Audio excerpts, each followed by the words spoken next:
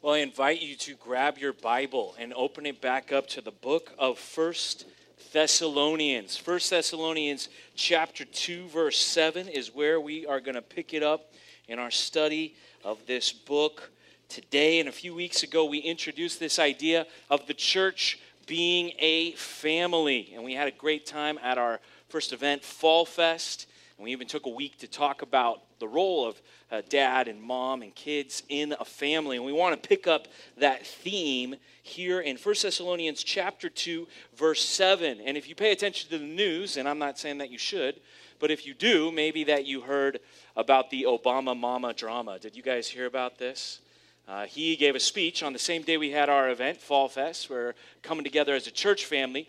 Our president gave a speech in which he said something that a lot of people took like he was slamming stay-at-home moms. Here's the quote of what the president said. He said, "And too often, parents have no choice but to put their kids in cheaper daycare.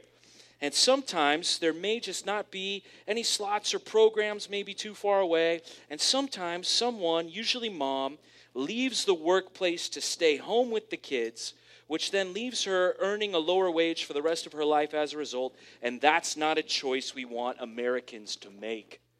And so some people really got offended by that because they felt like the president was saying that to choose to be a stay-at-home mom is an un-American choice, which in the context of the speech, for some reason conservatives are always looking at a reason to give the president a hard time. If you look at the speech, that's not what he is actually saying. He's talking about women equality in the workplace, and clearly whether a mom should work or stay at home, that's a very complicated issue. We have moms who stay at home here, and we have moms who work here. But the main point he's actually making is about daycare. Here's what he says. He says, so let's make this happen. By the end of this decade, let's enroll 6 million children in high-quality preschool, and let's make sure that we are making America stronger. That is good for families. It is also good for the children because we know investing in high-quality, early childhood education makes all the difference in the world, and those kids will do better. Let me ask you guys a question here this morning. What do you think is going to be better for a kid? Daycare or mom care? What do you guys think? We're all in agreement, okay? Now, sometimes kids might have to go to daycare, and we want it to be a high-quality daycare. I think we can all agree. I get the idea of what he's saying here. But daycare is never going to be mom care. And I need everybody to see that, okay?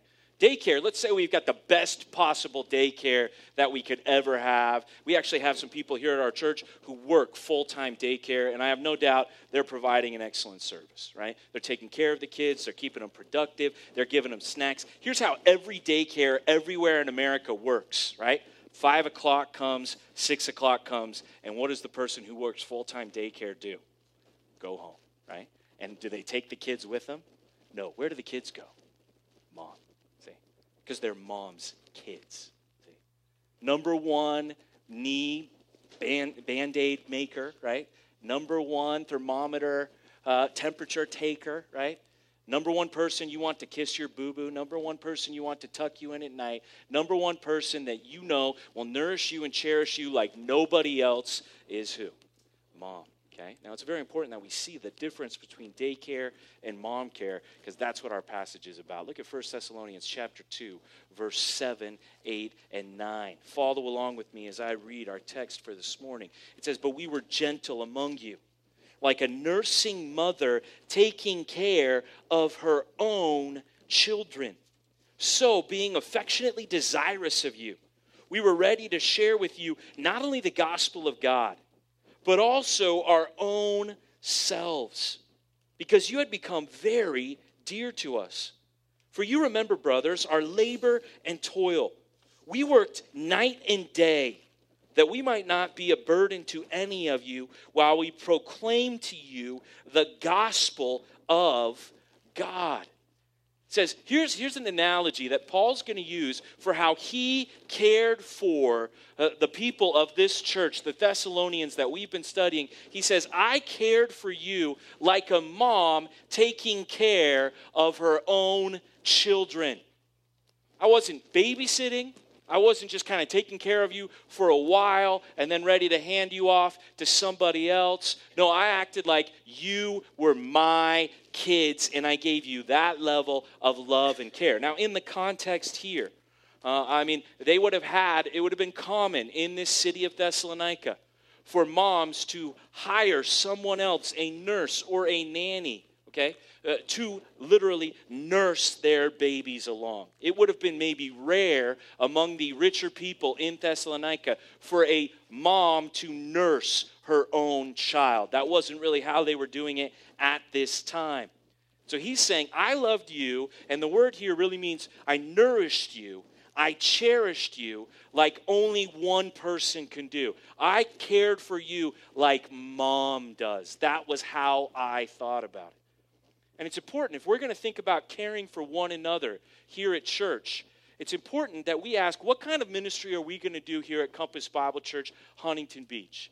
As we get started, as we start getting to know each other, as we start reaching out and starting hopefully to love one another and to minister one another, are we going to do daycare here at this church, or are we going to do mom care?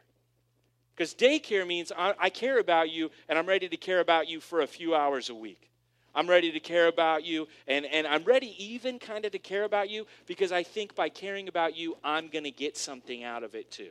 It'll be service for me. Maybe it'll make me look important. Maybe all of a sudden other people will think, well, look at so-and-so. They're really spiritual because look at how they can do that small group, or look at how they really serve. Maybe my service for you isn't really about you. Maybe it's actually kind of because I need a job and so I'm doing daycare or I'm doing babysitting. No, we want mom care here at this church. See? We want it to genuinely be. Why does mom be mom? What is mom getting out of being mom? She's doing a lot of work. Can I get an amen from anybody on that one right now? Okay. Mom is working hard. Okay. Later it's going to go on and it's going to talk about night and day. We worked night and day. I was talking to one of the brand new moms, first-time mom here at our church. We had the privilege of taking her dinner.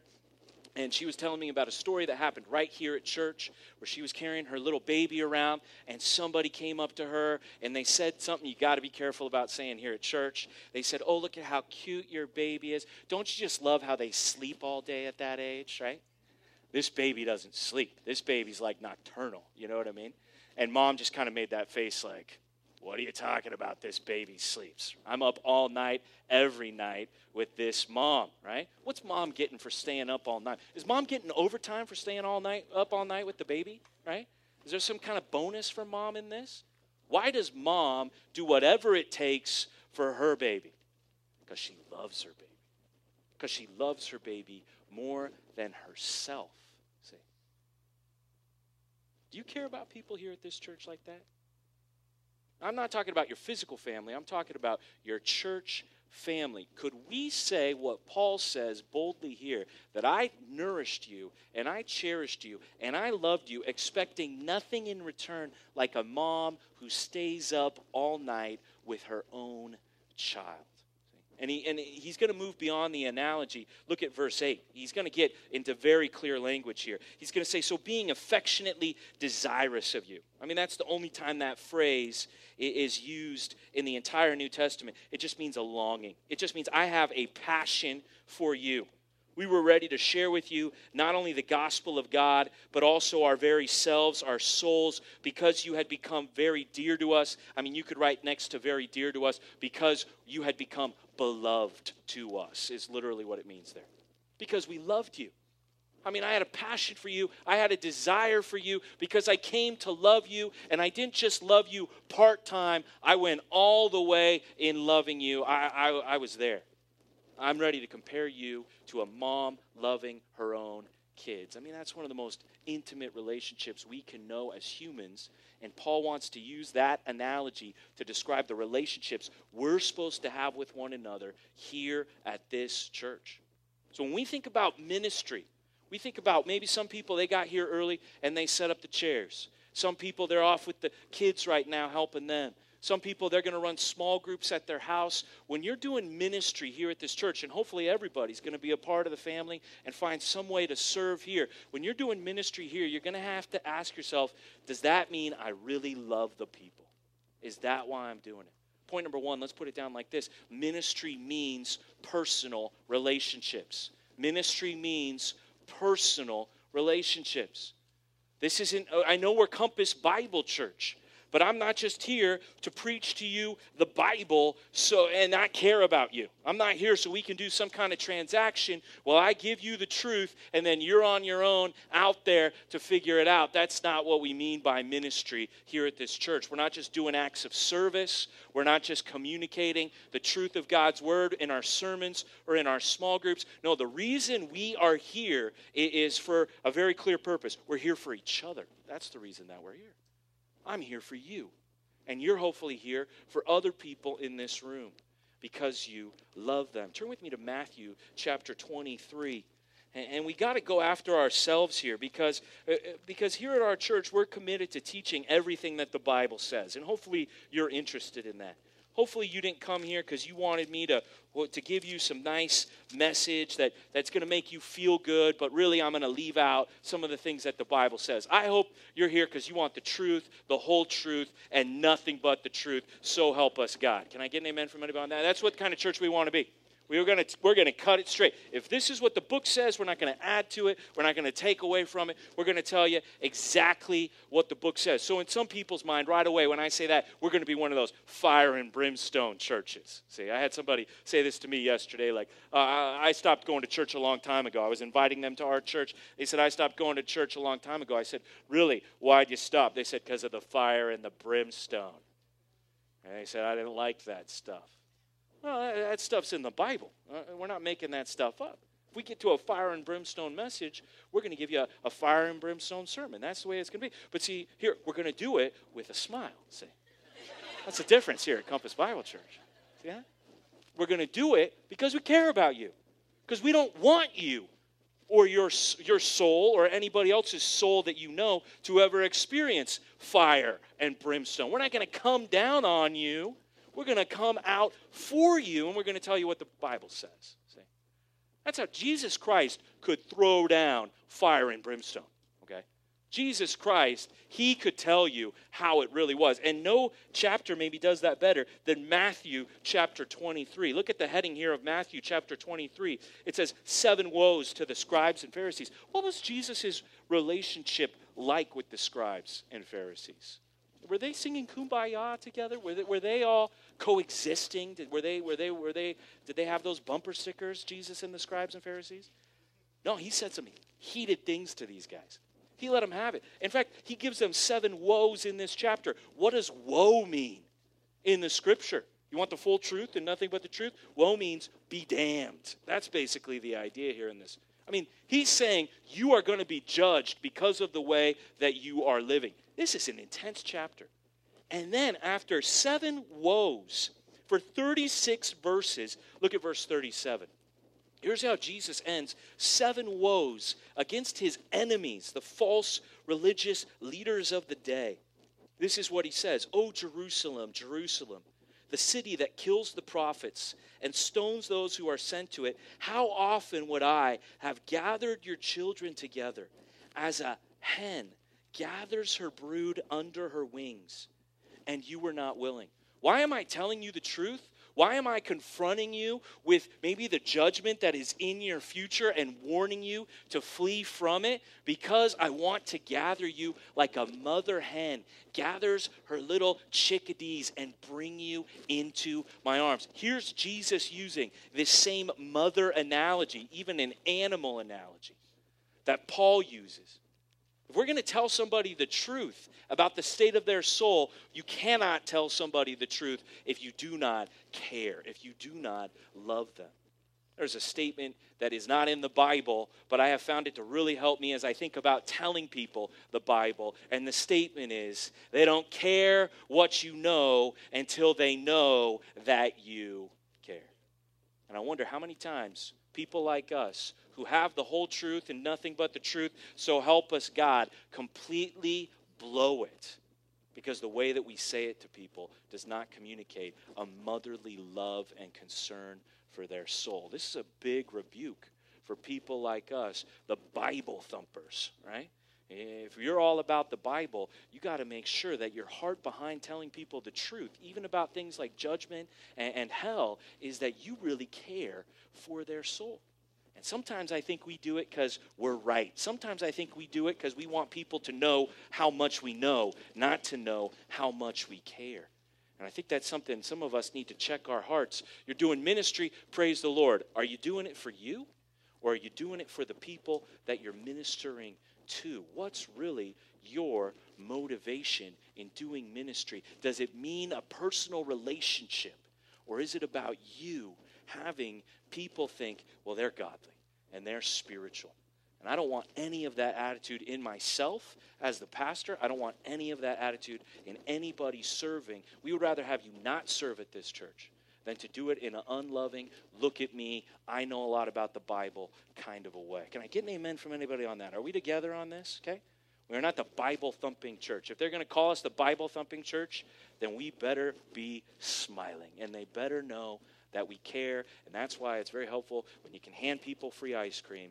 Then you can basically talk about anything after that. That's why we've got an ice cream truck. Okay? Now go with me to the book of Numbers. Okay, let's get into the Bible. We love the Bible, but we want to serve it with a smile. We want to do it out of love for people. Now let's see what Moses says here in Numbers chapter 11.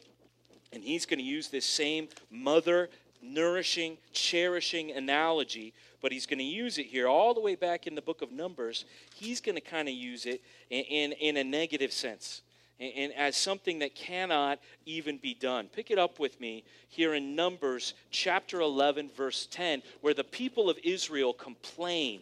The people of Israel complain. Now, let me just ask the moms, is complaining something that you ever have to deal with as a mother? Can you ever relate to this, right? And so the people of Israel, man, they were good at complaining.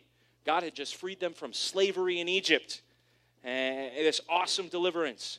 And they're complaining because we don't have any food and we don't have any water, and are we there yet? That's the kind of complaining that they're doing. And God's not happy, and Moses here is not happy. Numbers 11, verse 10. Follow along. It says, Moses heard the people weeping throughout their clans, everyone at the door of his tent. And the anger of the Lord blazed hotly. God is upset with the complaining of the people, and Moses was displeased. And Moses said to the Lord, why have you dealt ill with your servant? Here's Moses telling God how he really feels. Why have you dealt ill with your servant? And why have I not found favor in your sight that you lay the burden of all this people on me? Did I conceive all this people? Oh, that's a pretty graphic analogy. Did I give them birth that you should say to me, carry them in your bosom, as a nurse carries a nursing child, to the land that you swore to give their fathers? Where am I to get meat to give to all this people? For they weep before me and say, give us meat that we may eat. Even rhymes. I am not able to carry all this people alone. This burden is too heavy for me. If you will treat me like this, kill me at once, if I find favor in your sight, that I may not see my wretchedness. What is Moses saying? He's saying maybe what you're feeling right now at the beginning of this sermon. This is too much. These people, there's so many people, the Israelites. Moses is so grossly outnumbered. And they're complaining. And he's saying, I'm going to carry these people. And I'm going to lead them with love like a mother carries her nursing child. I can't do it. That's too much. It's too hard for me as Moses to really love all the people of Israel in this way. There's too many of them. The burden is too great. God, if that's what you want me to do, end me now. Maybe that's how you're feeling. If I say, I want you to really love people here at this church, people you barely know right now. I want you to love them like a mom loves her own child. If you think about that, that's a big ask that we're making here this morning. That's going to be tough. And for me as the pastor, man, I want to care about people, but we're a small church. We're just getting started. But still, how can I care for everybody even here in this room? It can be overwhelming. And look what God says here to Moses. Look at verse 16. Then the Lord said to Moses, gather for me 70 men of the elders of Israel, whom you know to be the elders of the people and officers over them, and bring them to the tent of meeting, and let them take their stand there with you. And I will come down, and I'll talk with you there, and I'll take some of the Spirit that is on you, and I'll put it on them, and they shall bear the burden of the people with you, so that you may not bear it yourself alone. And he goes on to explain how that's going to work. So what does God say when Moses says, okay, I know you want me to lead these people, and I know you want me to do it in love, but it's just so hard to love all these people. There's too many. How could I lead them like that? God doesn't say, just suck it up and do it. God says, here's a plan. We're going to give you 70 more people to help you. That's God's plan. The plan is not that one man would be caring for everybody. The plan is we're going to kind of get that responsibility out amongst all of the people, and we're all going to care for each other. Specifically, we're going to break Israel into 70 different small groups, and those small group leaders are going to help you care for and lead these people. Now, I want you to know that is the vision right here. This is a good picture of the vision for our church.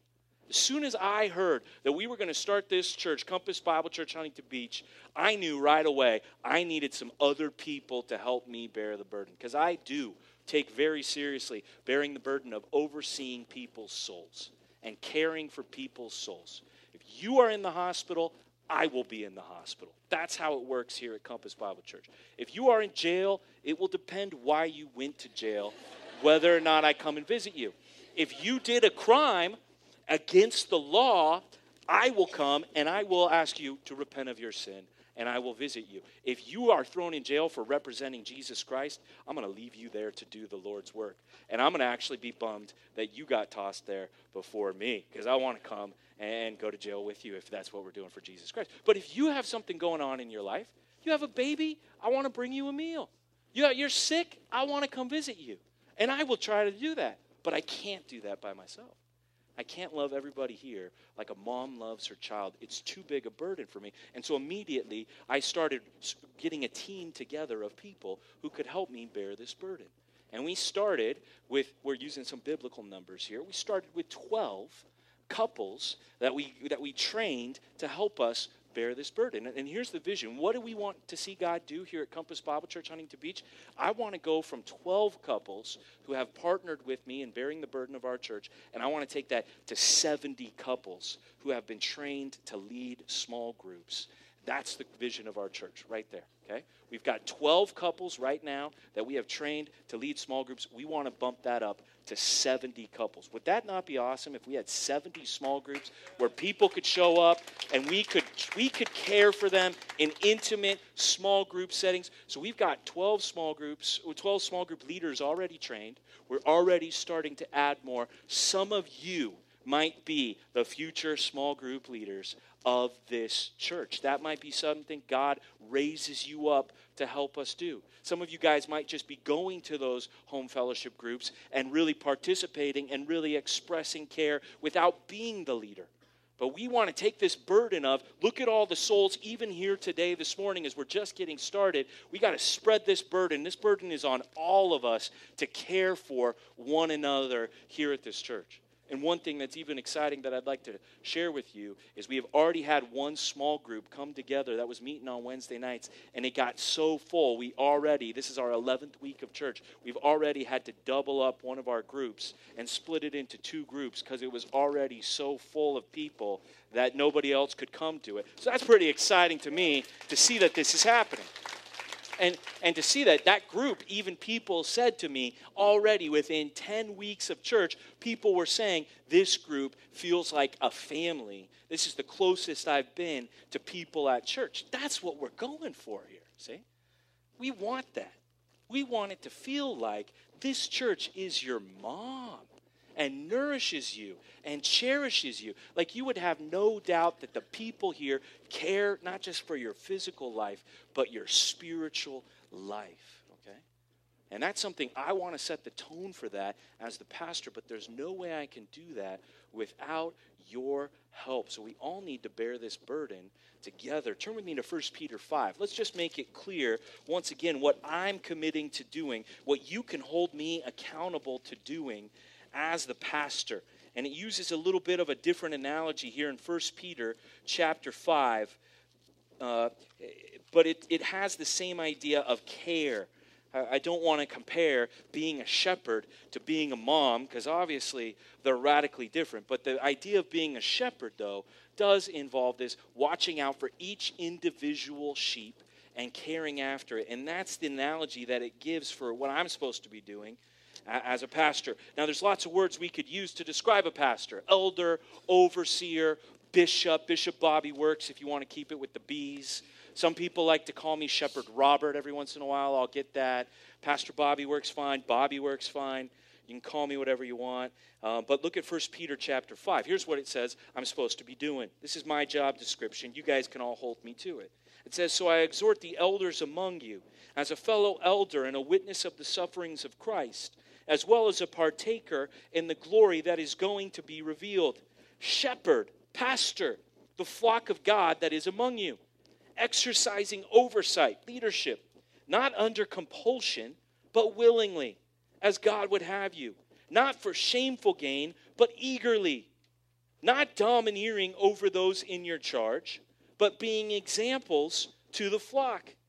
So there's three ways, if we could just break those down, three ways that I as the pastor and everybody, if you're going to help me bear this burden of caring for people at our church, here's ways it says, don't do it like this, but do it like this. And again, as we go through these, you'll see the difference between daycare and mom care. First thing it says, you could write all three of these down under point 1. It says not under compulsion, okay? Not because you're forced to, okay? But because you want to, okay? So here's the deal. We want everybody here at this church to eventually find a place to serve here at this church.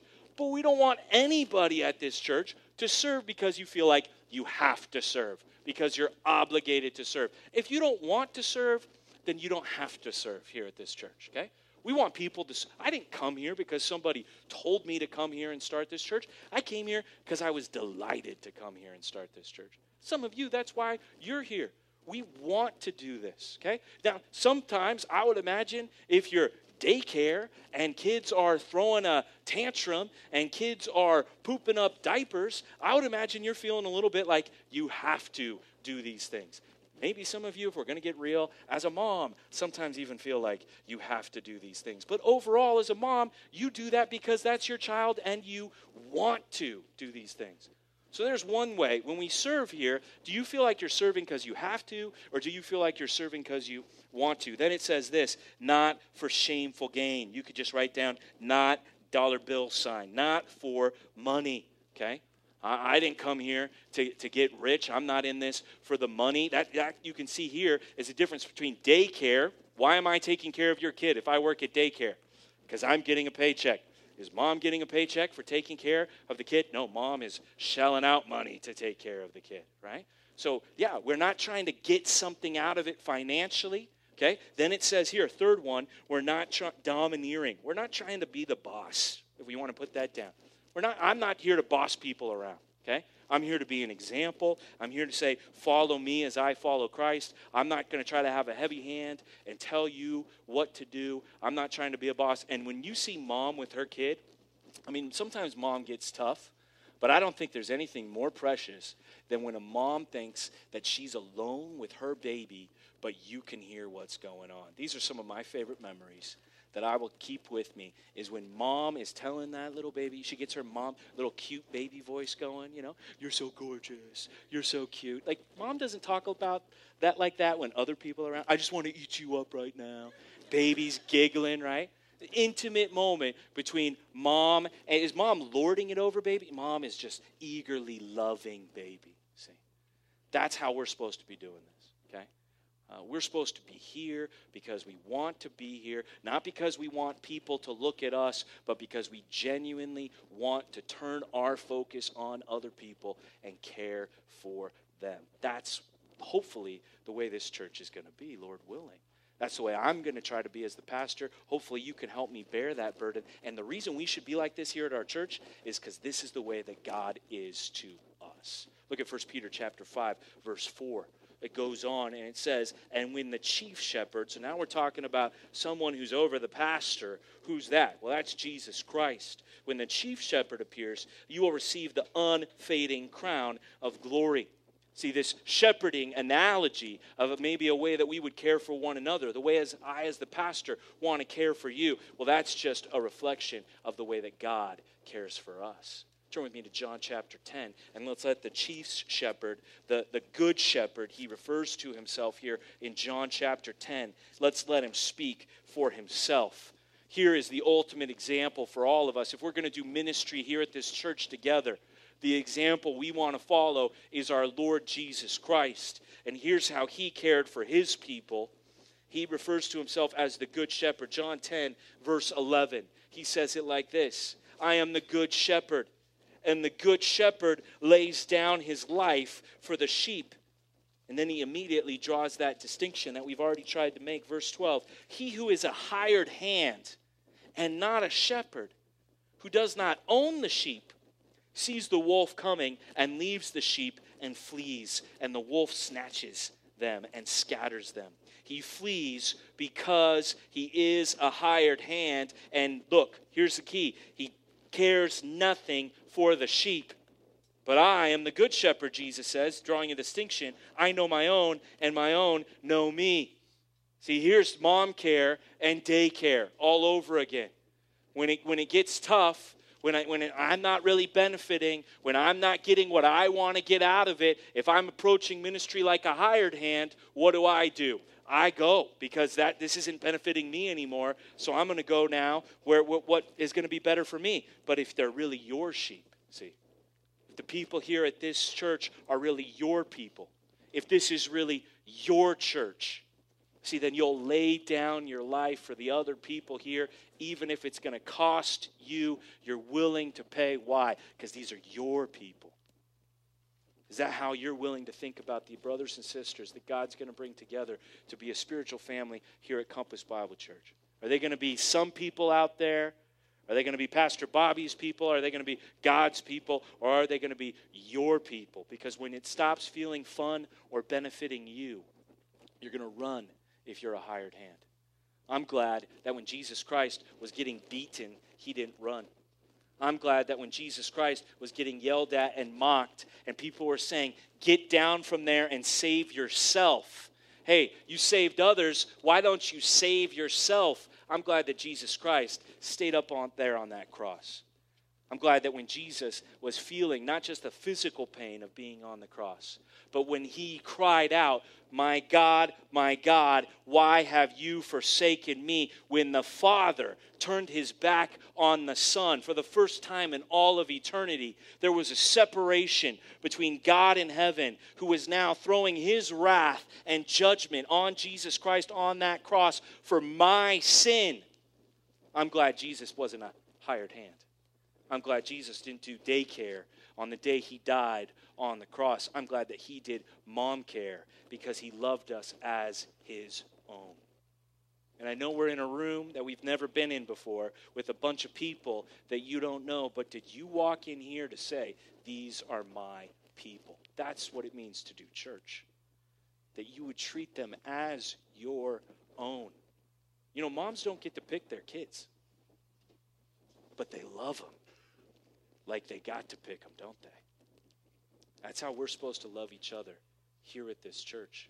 And we've gotten this idea in our mind in America, in the consumer culture, in the church shopping Christianity that we're familiar with, that I'm going to jump around from church to church until I find the best fit for who at the end of that. It's not how the Bible works. I'm going to come to this church so that it could be the best fit for other people. And I'm going to treat them like they're my people. See? That's the example that we have of Jesus Christ. That's the way I'm supposed to be as the pastor. And I'm asking you today as our church to help me bear this burden of caring for people like a mom cares for her child. I hope you will embrace this with all of your heart. Now go back to 1 Thessalonians chapter 2 and look at this with me, because the passage gets into some specific practical applications that I want you to think through. Hopefully we've got the hard idea. We want to love like a mom loves her kid.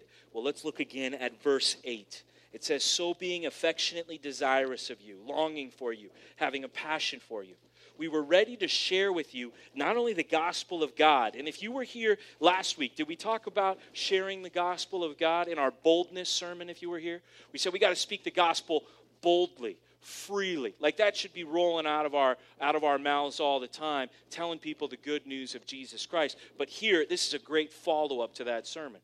You got boldness, great. But here it says, don't only share with you not only the gospel of God, but also our own selves. Because you had become very dear to us. Because you had become beloved to us, is what it says. See? So I'm not just here. It's not like I'm just giving you the gospel and then you can decide what you want to do with it. This isn't drive-by evangelism here where it's just like, hey, do you want to get saved? Okay, you let me know later and then I'll decide if I'm going to work with you. No, when I tell you the gospel, here's what I offer along with that. I offer, it says, our own selves. A better translation would literally be, I offer you my own soul. That's the word. It's the Greek word suke. We usually would translate that word soul. So when I tell you about Jesus Christ, I don't just give you some information and you can figure out what to do with it. I'm offering you my life. I'm offering you my soul. I'm offering you a new relationship. That's what I'm offering you. A family kind of relationship. I just met you. I don't know you. Next thing you know, we're talking about Jesus. You're expressing interest. You're not expressing interest. What I'm saying to you is, here's my soul. Point number 2, share your soul. That's what we're here to do. I mean, you could put don't just share the gospel, but share your soul. But the main thing that we're here to do is share our innermost being, the eternal part of us. We're here to share that with the other people here at this church. Now, this is way too intimate and emotional for Orange County. Can you even believe we're talking like this right now? We can't even say hi to people these days in Orange County, right? I mean, we're drive-through conversations. You probably have more drive-through conversations in any given day than real heart-to-heart soul-sharing conversations, right? I mean, myself, when I go to Chick-fil-A, right, and I drive through or I go in there, I can't do it today, but any other day of the week I go to Chick-fil-A.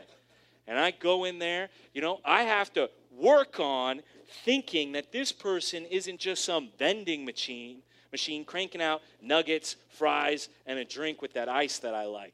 This person is a person. And they have a name tag, I notice, about these people.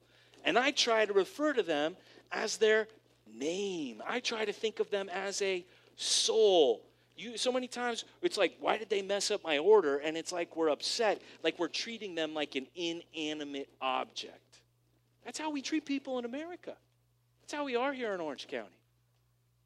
I mean, I think of you as a business transaction when I'm buying something from you at the store. I don't even treat you like a human being, right? I expect to get in my car, drive to a place, get the stuff I want. I'm not thinking I'm going to talk to somebody. I'm not thinking, is Thelma going to be at Walmart today? Am I going to see her? I wonder if she'll be there in aisle 11 so we can talk again. We don't think like that, right? We're not even treating people like people. And now I'm saying we not even here at church like acknowledge each other's physical presence, say hi to each other, okay? Usually that's what settles for like intimacy at church. Like when I go to the store, nobody talks to me. At church, they say hi. They're so godly over there at that church. I mean, literally, that's where our standards are at, right? Now, since we started this church, I've been trying to do a couple of things. I've been trying to get meals with people, and I've been trying to have some people, and I've invited some people from this church over to my house and said, hey, come hang out with me and my family. Let's get to know each other, okay? And so if we haven't had a meal or you haven't been over to my house yet, you're on the list, all right? I'm coming after you. And here's what I hear 50% of the time, okay? 50% of the time. This is what people say. Never had lunch with a pastor before. 50% of the time, here's what people say when they come over to my house. Never been to the pastor's house before. Does that sound like we're loving people like their mom? You see how low our standards has fallen. for what church is. People say hi to me. Pastor preaches at me. We don't even know each other. We want to be a soul-sharing church. If you're going to be a part of this church, we are going to encourage you towards a greater level of intimacy, emotion, openness, vulnerability. Am I making anyone feel uncomfortable right now? Than is currently accepted in our American culture, because we want to get to who people really are in their innermost being.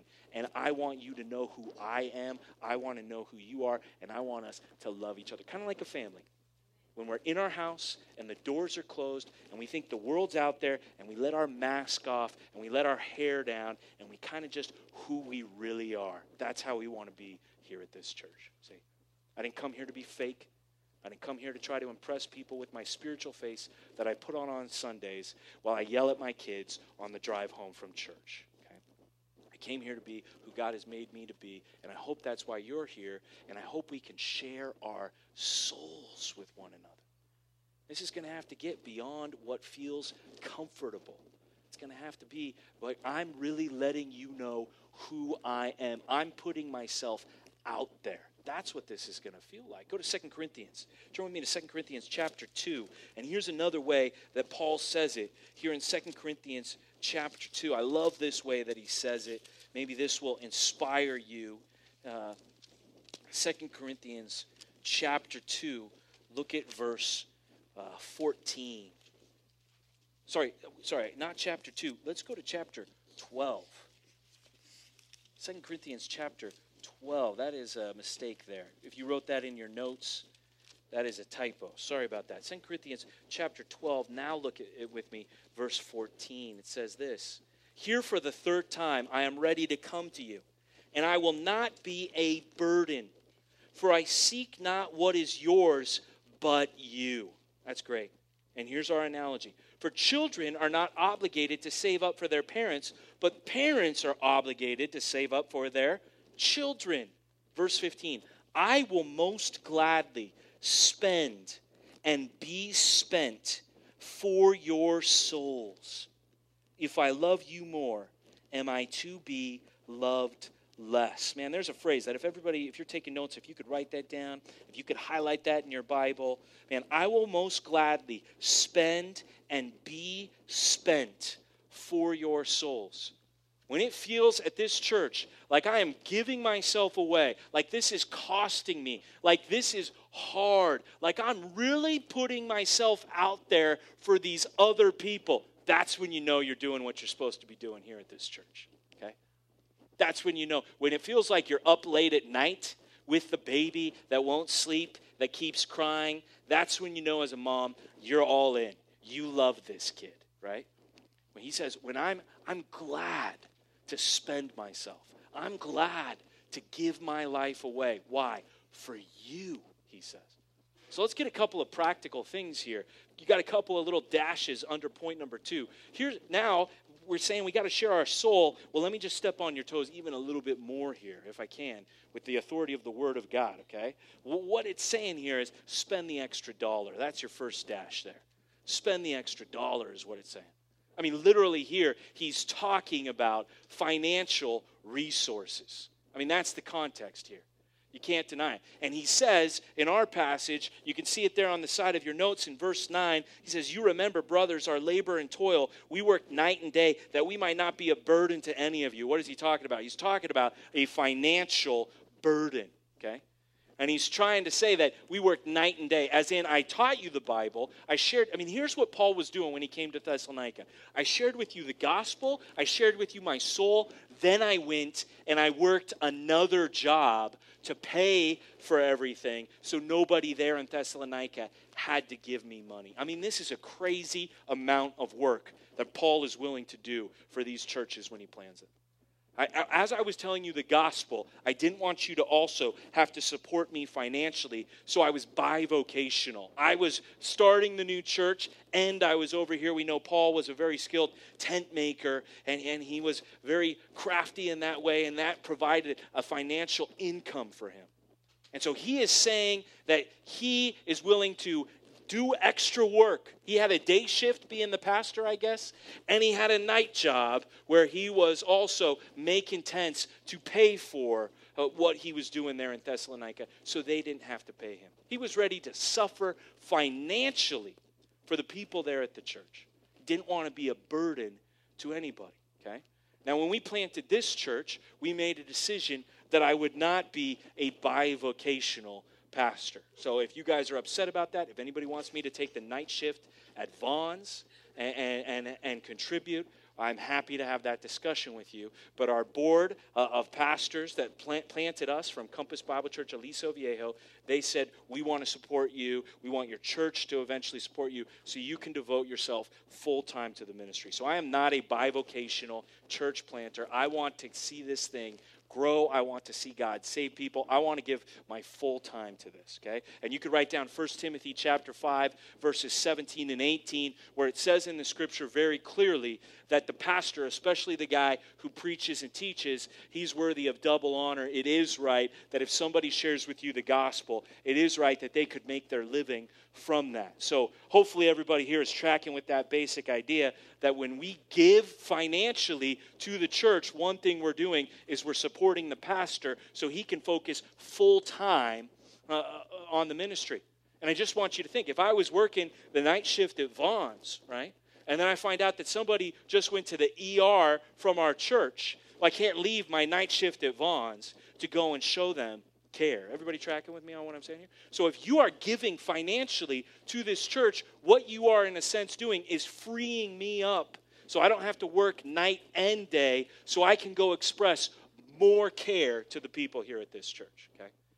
Also, another thing that you might not be aware of is if you decide to financially give to this church, we will use that money that you give to help other people at this church when they have financial issues in their life.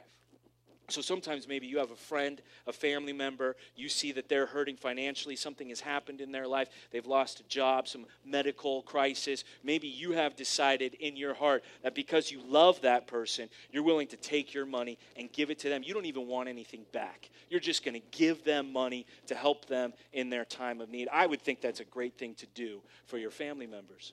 I would think that's definitely what mom's doing for her baby, right? Has mom ever said to her kid, oh, you've just cost too much this month, you know? You're just going to have to keep wearing that dirty diaper, right? No, mom is always ready to spend the extra dollar for her baby. And here Paul is saying, hey, one of the ways I'm going to share my soul with you is I'm going to work the night shift to help provide financially. When we talk about church, this is the first time we've ever really brought this up in a sermon here at our church. But our text, when he says, I don't want to be a burden to you, he's talking about a financial burden. So here we are at church talking about your finances. And I hope we've made it clear, we've set a tone at this church that we will continue to set, that we are not interested in your money, we are interested in your soul here at this church, okay? But if we want to care for people, money is going to be a part of that. And if you really want to care for the other people at this church, if you want it to help me maximize my care for the other people, giving financially will be a way that we can take care of one another, a practical way that we can do it, okay? Now, go back to 1 Thessalonians 2, and let's look at another thing that he's doing. Because basically, not only is this getting into finances, when he says he doesn't want to be a burden, but let's just think about this another way. 1 Thessalonians chapter 2, look at verse 9. It says, for you remember, brothers, our labor and toil. And both of those words immediately bring up the idea of hard work. We're putting some sweat equity into what's going on here. That's the idea. This is not easy stuff. And he says, we worked night and day. Now, he goes on to talk about the financial aspect of that, but night and day also has a time aspect, doesn't it there? That Paul, when he came to plant this church in Thessalonica, there was no time that was me time for Paul, okay? There was no time that was reserved for him, that was kind of off limits. Like, okay, how many hours am I going to give to the church? I'm willing to give the church this many hours on Sunday morning and this many hours maybe at something else during the week. But the rest of the schedule is my schedule, and I'm going to decide what to do with it. And something that's really important to people in America is that at the end of the day, we have our time, right? I mean, I might be willing to work hard during the day, but nighttime for people is often me time, it's free time, it's lazy boy recliner chair time, it's TiVo time. For me, it was Bobby time. I mean, that's the way that I've thought in my life. Like, hey, I'm ready to help anybody as long as I have a little bit of time at the end of the day where I can relax and do what I want to do, then I'm ready to help anybody else as long as it doesn't encroach into my time. See? But he's saying I'm willing to work night and day. I'm willing to stay the extra hour. Let's get that for our second dash there. We should be willing to spend the extra dollar to help the people of our church, to show them love. We should be willing to stay the extra hour. We should be willing, if somebody's having a rough time here, I'm ready to meet with them. I'll meet with them for breakfast. I'll meet with them for dinner. When can I fit it into my schedule? Church doesn't fit into a few hours of my schedule. My whole schedule is ready to be filled with church. That's what Paul's saying here. Man, if somebody here needs help, if I can tell a brother or a sister, let's say we get into these home fellowship groups, we're really trying to love one another, and I realize that somebody in my group is having a hard time, and my group meets on Wednesday night, am I going to be like, well, I can't help them now because it's not Wednesday night, I'll help them on Wednesday night? Like, nobody would actually say that, but that's the way that we act a lot towards one another, right? Like, well, I'm not going to address thinking about you, praying for you, trying to get together with you, finding a way to encourage you on the phone or coming by your house with something that could encourage you. I'm not going to do that because right now I'm busy doing other things. What's the number one reason that people don't go to home fellowship groups here at our church or any church anywhere? The number one reason that people can't get more involved in their church is because they are too, they don't have time. They don't have time. They're too busy doing other things.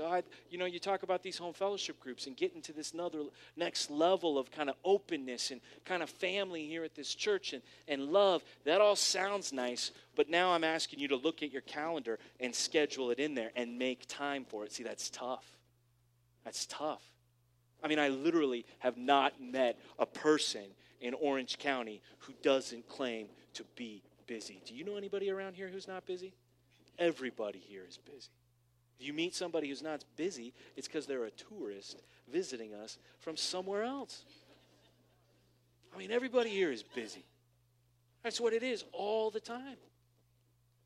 And this is saying a complete flip of how you think about your schedule, where you turn it around and you say, I'm willing to go wake up early. I'm willing to stay up late. I'm willing to move other things around so I can get together with the people that I love like a mother loves her own kids. Can you imagine mom when the child has scraped their knee, when the child is coming and saying, Mom, can you get the thermometer because I think I have a temperature? When the child is crying out for their mom because they are sick and feeling like they are going to throw up, can you imagine mom saying to her child, I don't have time for you right now, kid? And yet how often do we say that about each other here at church? Doesn't work with the analogy that God has given us. I got to be willing to put in time. In fact, I gotta kind of think of myself. Not only are you guys maybe going to give so I can continue to be full-time here at this church, but you got to even kind of think of yourself as full-time for the church. Now, I know you have a lot of other responsibilities. I know you have work, and I know you have your kids getting to school, and I know you got to have family time, which is extremely important. I know there's a lot of things that you've got to do, but are you ready to move things around for the other people here in this room? If we don't have a group on a night that works for you, are you ready to change your schedule? See, so many people today, it's like, well, when the church changes the schedule for me, then I'll be a part of the church. No, I think we're supposed to be changing our schedule for the other people at our church. Do we have this level of commitment? Is this a high bar that the Scripture's raising us to here? This is the example of the Apostle Paul. And he could say at the end of the day that I love you like a mother cares for her own children. And I hope that is something that we would be able to say here at this church about one another. That when I came to this church, I didn't just share the gospel. I didn't just do some ministry. I shared my soul with the people here at this church. Let me pray. Let me close this in prayer. God, we thank you so much for this example of the Apostle Paul. and how he did this for the church of Thessalonica. And God, we can clearly see that you used that church in a great way, that the word of the Lord sounded forth from that church, that the gospel rang out to so many people. And God, here we see that behind the scenes, the reason the gospel went forth so boldly was because there was such a bold love that Paul had for these people, such a great example that he gives to us, like a mother loving her own children. God, I pray that you will convict us here at this church.